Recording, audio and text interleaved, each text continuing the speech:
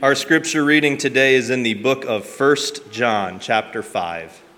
1 John, chapter 5. So 1 John, chapter 5, we're going to begin in verse 6. And Jesus Christ was revealed as God's Son by his baptism in water and by shedding his blood on the cross, not by water only, but by water and blood. And the Spirit, who is truth, confirms it with his testimony. So we have these three witnesses, the Spirit, the water, and the blood. And all three agree. Since we believe human testimony, surely we can believe the greater testimony that comes from God. And God has testified about his Son. All who believe in the Son of God know in their hearts that this testimony is true. Those who don't believe this are actually calling God a liar, because they don't believe what God has testified about his Son. And this is what God has testified. He has given us eternal life, and this life is in his Son. Whoever has the Son has life. Whoever does not have God's Son does not have life. I have written this to you who believe in the name of the Son of God, so that you may know you have eternal life. Let's pray together. Lord, we thank you for that truth. Lord, we thank you for your word. We thank you for the eternal life that we gain through faith, through your grace in Jesus Christ. Lord, I ask that you would attune us this morning to what you would have. Lord, that you would take any and all distraction away from our mind and our hearts. Lord, that we may hear from you this morning. Lord, let it be something that builds us up. Lord, something that challenges us. And Lord, something that we may take from here and apply to our lives. Lord, we pray these things in Jesus' name. Amen.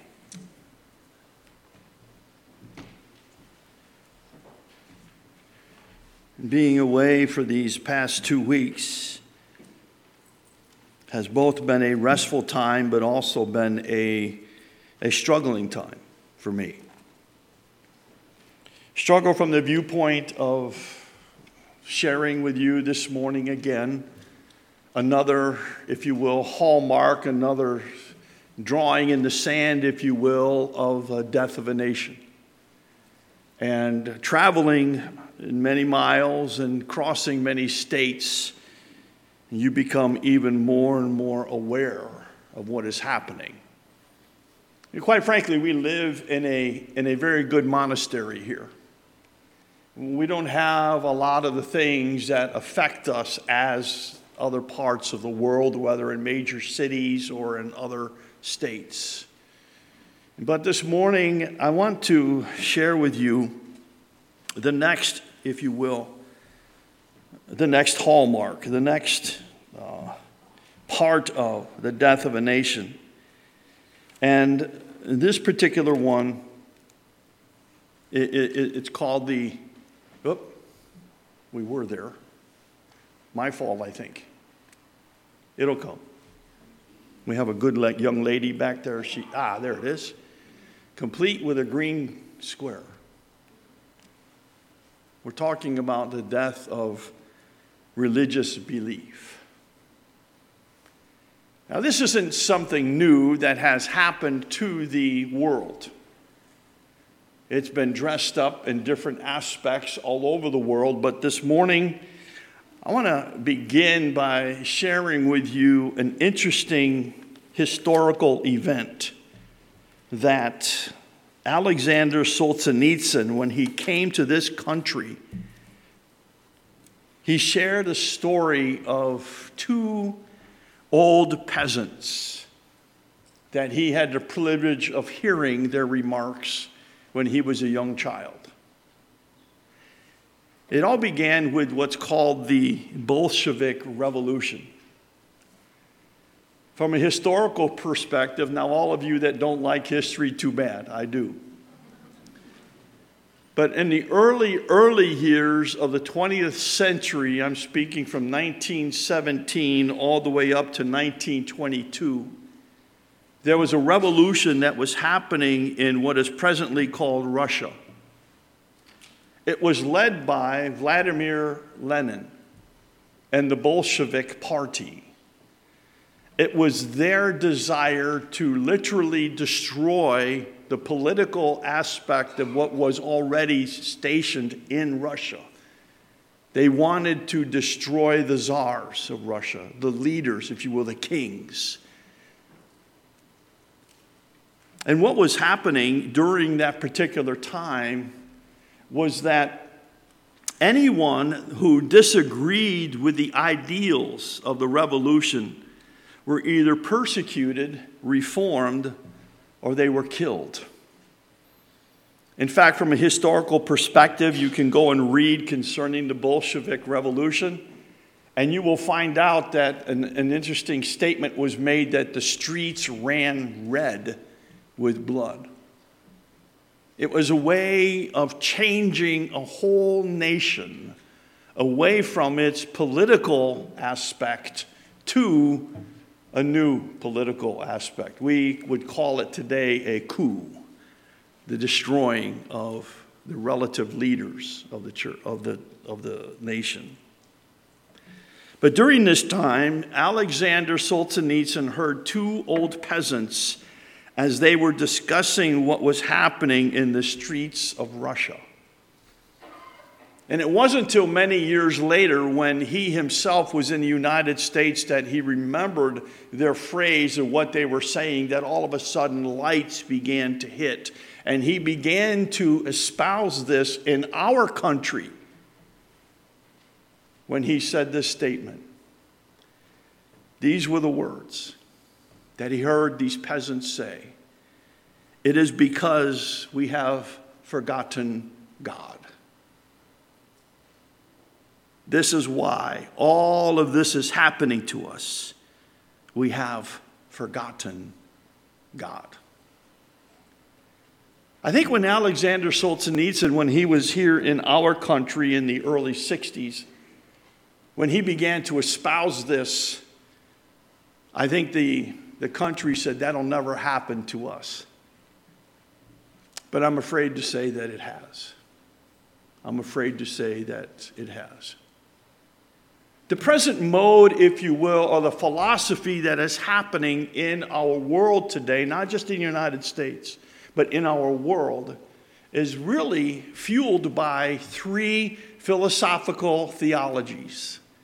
I know those terms don't seem to fit together, and they really don't, but in reality, these three philosophical theologies are present in our society today. The first one is Darwinism. You might remember the battle many years ago concerning the teaching of the theology or the philosophy of Darwinism. But this is what it turned out to be. Whether Darwin originally intended it or not, eventually it provided grounds by which secularists could divorce nature from the divine author of nature, and then ignore, if not deny God himself. Darwinism proved, with absolutely no empirical evidence, that everything that is and everything that happens is merely natural. In other words, nature is all that there is. The second philosophy that turned into a theology that has influenced governments in our world is this: Freudianism. Freudianism, whether Freud originally intended it or not, eventually provided grounds by which secularists could eliminate all notion of sin and guilt and inhibition brought about by religion, and free man to seek and define self-fulfillment and self-actualization and concentrate less on social restrictions and more on self. You know what really bothers me with this Freudianism is that there are, quote, evangelical pastors who are even staying away from the preaching of sin. And their philosophy and their church's philosophy is that we don't want to make people feel uncomfortable. Well, I'm here to tell you, Jesus Christ said that his word is going to make you uncomfortable. You can't get away from it. And unfortunately, that philosophy, theology, has gotten into too many churches. Ladies and gentlemen of the jury, which you are, if I ever get to that point where it comes to the scriptures, as Pastor Steve even read this morning, that I would even deny that Jesus is the Son of God, you need to fire me. Because the truth never fails. Can someone help me out with an amen? The truth never fails.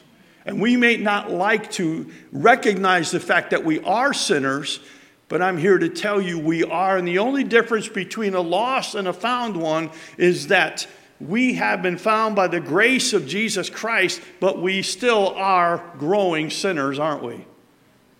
We still mess up. We're no better than what we used to be if it wasn't for Jesus Christ. And when you divorce sin, then there's no need of a Savior. You see how that works. The last philosophy, theology is this: Marxism. Marxism intended it from the start. Used the naturalism of Darwinism and the uninhibited freedoms from sin of Freudianism to build his fraud, the dream of the perfect world, collective and communist utopia, and the path to get there, even though bloody revolution if necessary. Marxism, Freudianism, and Darwinism. All of that brings about the fact that, as Marx once quoted in his Communist Manifesto, he said, "The goal is a godless nation." Because when a strong man draws his strength from God, his belief in God can't be reduced. Morality comes from religion. Therefore, religion must be destroyed. Must be destroyed. I know that Pastor Steve read out of 1 John chapter 5, but I want you to turn just before we begin. Well, we've already begun, but let's turn before we get in this too heavy to turn with me to 2 Timothy chapter 3.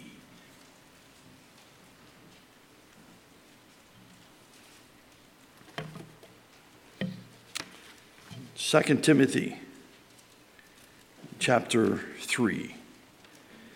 Just the first 5 verses.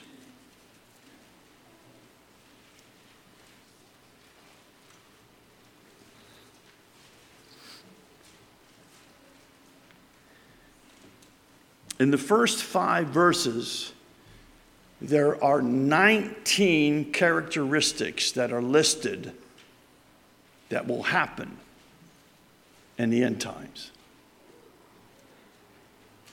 In particular, though, I want you to turn to verse 5 and to the last one.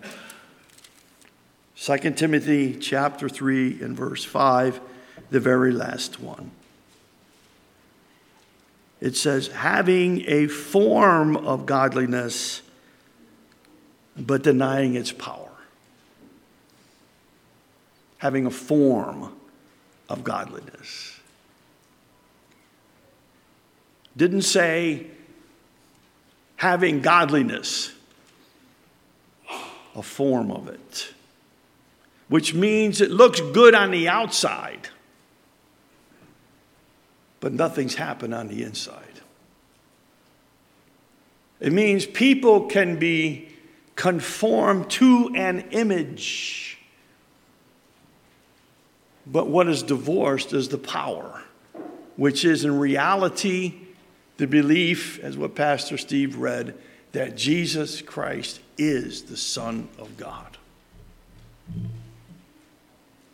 I can dress up a dog and bring it to church, but it don't make that dog anything different than a dressed up dog.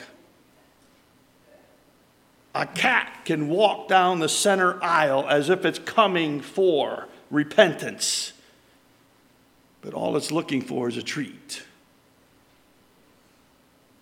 We can have a form of godliness, but lose out on the power that is behind it. And you want to know what the power is? Romans chapter 1 and verse 16. For I am not ashamed of the gospel of Christ, for it is the power of God unto salvation, to the Jew first, also to the Greek. The Apostle Paul takes that and develops it a little bit more in 1 Corinthians chapter 1 when he says that the preaching of the cross to those who are saved is the power of God. We can have a form, but the text tells us, but there'll be no power.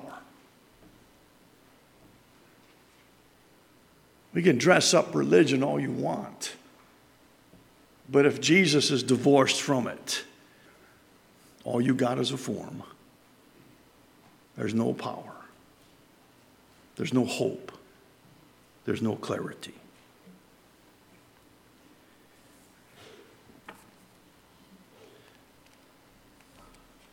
The Communist Manifesto, developed by Karl Marx, has these 4 things. First, it calls for the elimination of private property. I definitely am not the sharpest pencil in the box. But when I see that 87,000 individuals to be hired by and for the IRS, they're not there just to count money. If you've been keeping up with this, you will recognize that one of their first criteria is they can't be afraid to use a gun to shoot you. Have you ever stopped to ask yourself, what are they coming for? Why do they need those 87,000 new employees of the government, whom, by the way, we pay for? Why couldn't that money have been given to a force where every school district in the United States could have an armed guard and still have millions of dollars left over? Why do they need 87,000 new IRS employees? Now you've got to go back a few years. The second thing is the creation of a new social order class of wage earners whose only possession of significant economic value is their labor power. These are then to be led by a group of hand-picked leaders, aka a dictator. Now, this is where I get really jacked up. I've read excerpts. I've not seen it. I didn't hear it. But the president-elect, Mr. Biden, ought to be ashamed of what he had to say on Tuesday night. He should have been ashamed. Did you, and don't miss the details, why was the stage blackened with only red lights streaming down. You did not see one American flag. Not one.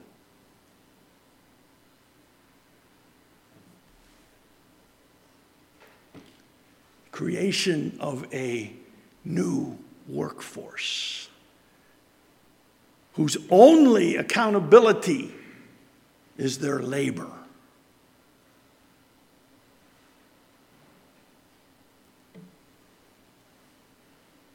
You need to come to my Sunday school class. The abolition of religion, especially Christianity that taught people to esteem personal freedom, moral responsibility, and allegiance to God, that would have threatened the dictatorship. Thus, the persecution and massacre of millions of Christians in China, Russia, and Germany.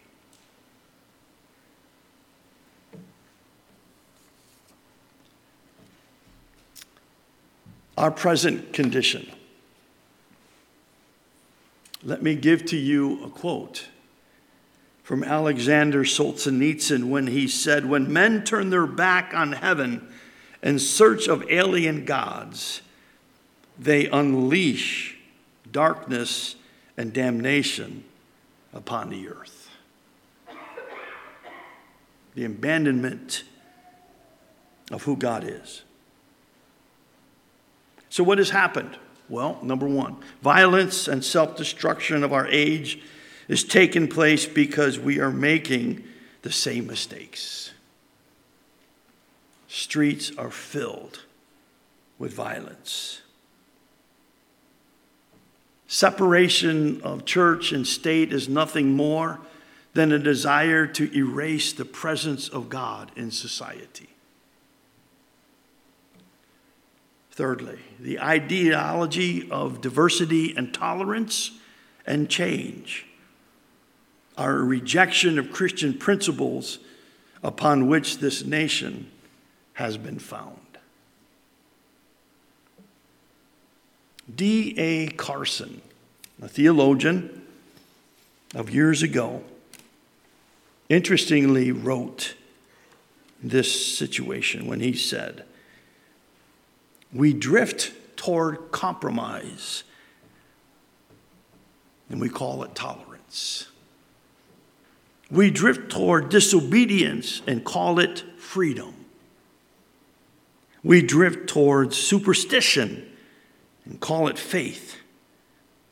We cherish the indiscipline of lost self-control and call it relaxation. We slouch toward prayerlessness and delude ourselves into thinking we have escaped legalism.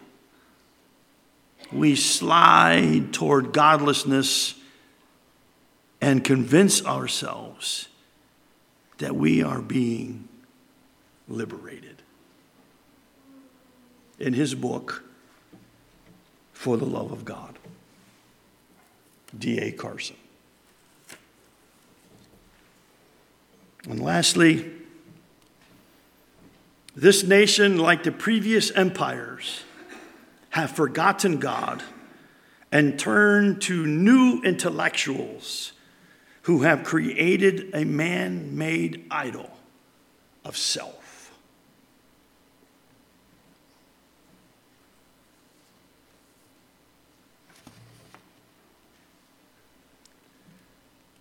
Do we all worship the same God? During the events that surrounded this nation at the time of 9/11, prayer gatherings were established to aid in the nation's healing. Many types of religions attended these prayer times, which allowed for the statement, "We all worship the same God." Celebrities prayed. Priests prayed, monks prayed, imams prayed, and pastors prayed, which gave the impression that all were united in the pursuit of peace and tranquility. But when it was all said and done, Buddhists protested. They said, "We reject that statement," the statement of we worship all the same God. We reject that statement. We have no concept of God in our religion. Buddhists. Do we really worship the same God? Not according to 1 John chapter 5, verses 6 through verse 13. For anyone who denounces that Jesus is the Christ, the Son of the living God, does not worship my God. I say that unequivocally from Scripture. Not from my own self, but from Scripture. I really get to that point when I hear, God bless America. I do not know if our present president said that at the end of his speech. If he did, he's a hypocrite. I know that's a strong word, but I just have to lay it on the line. And if he did say it, then my question is, to which God, which one do you want to bless America? I'm under the impression that in order to have the blessing of God, we ought to be blessing him the way we live. Oh, I got you quiet on that one, didn't I? If we want God's blessing, then there comes a time when this nation must bless him. To take him at his word. Willing to do what the word of God has to say. And don't back down from it in any form or matter.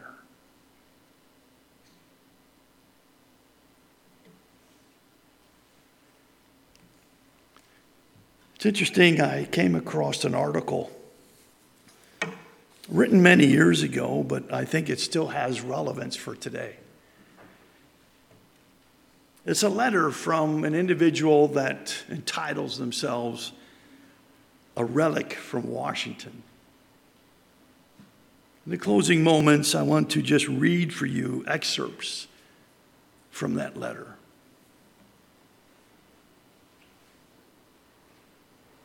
The author said, while browsing my local newspaper, I happened to come across a letter from one of them published by Ann Landers in her syndicated column.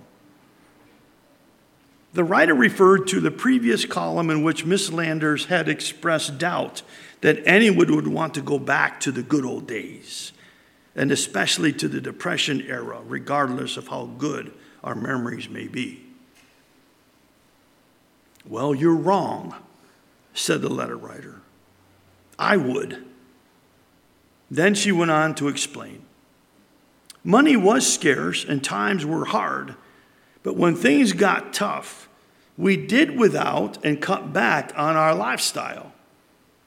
We didn't look to government to make up the difference.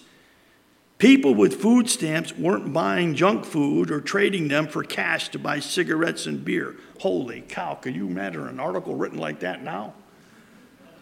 Churches administered help to those in need, and the homeless were taken care of by relatives. You know, when we come to that tractor treat, you know what I'd love to see? I'd love to see a table full of sweatshirts to give to children who need them. Now's the time to buy sweatshirts, people. They're less expensive than waiting till October. It gets cold, and so does the price go up. Get sweatshirts. No, you can't have my lawn mowing sweatshirts. They're all ratty. They're all pitted out. That ain't going to do no child a good thing. But buy sweatshirts. If you got some sweatshirts that maybe are still in good shape and you don't wear them anymore, then we'll take those too, right, Pastor Steve? We'll take those too. Let's cover a table that we can help the community. Where'd you get that sweatshirt? Oh, someone that brought this big front end loader, which wasn't a tractor.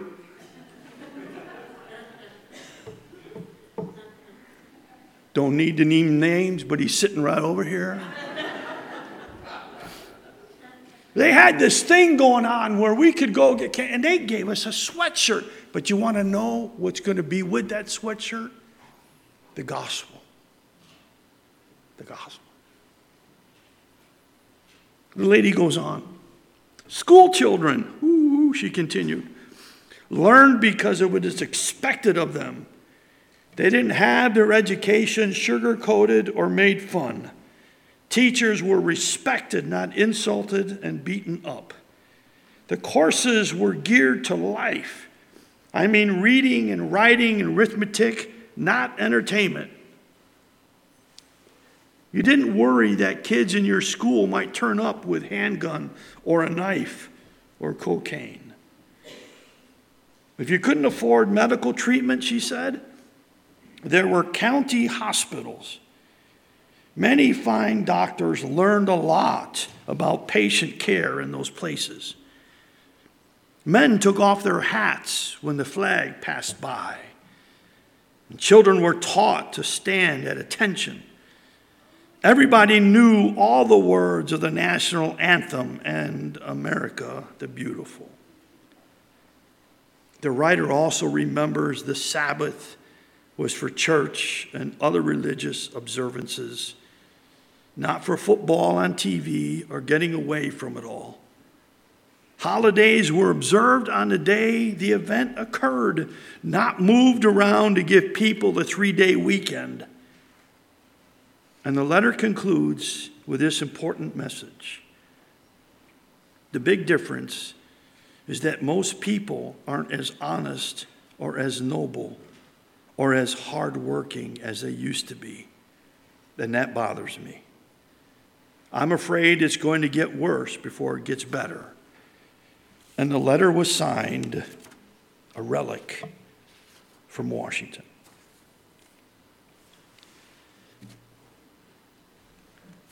But what happened? When faith no longer informs our actions and gives direction to the hopes and dreams of the nation, things fall apart. Fundamentally, our society's affliction is the decay of religious belief.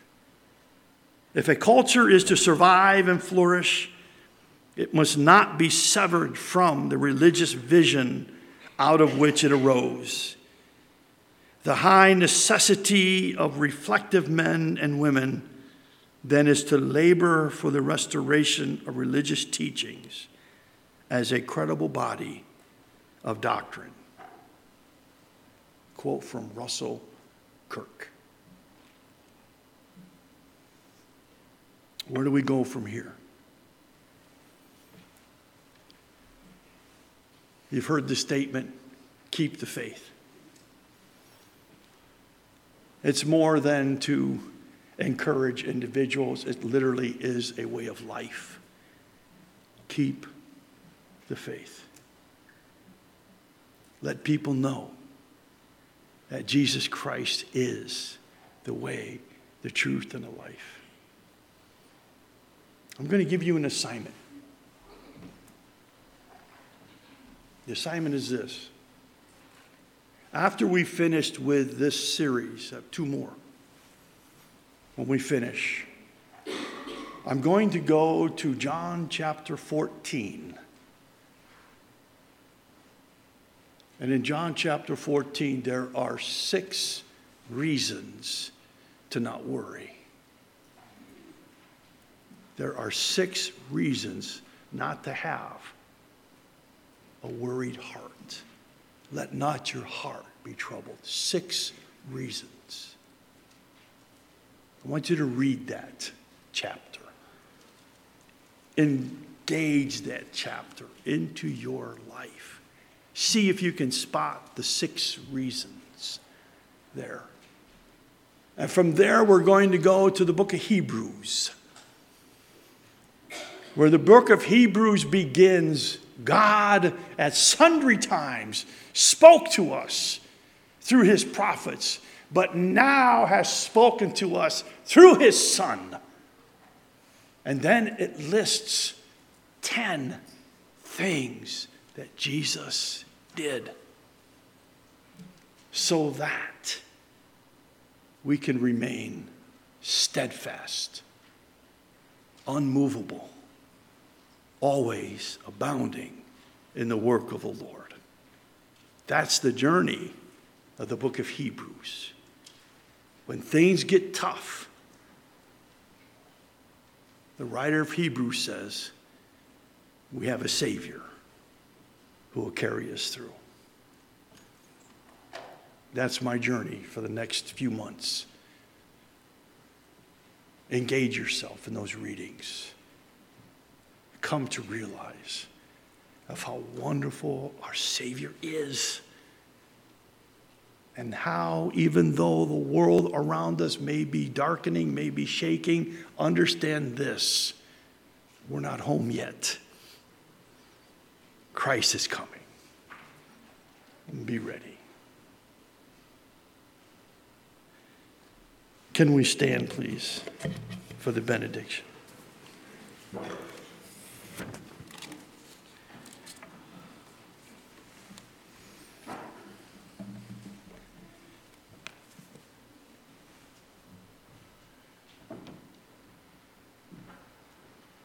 the God of peace,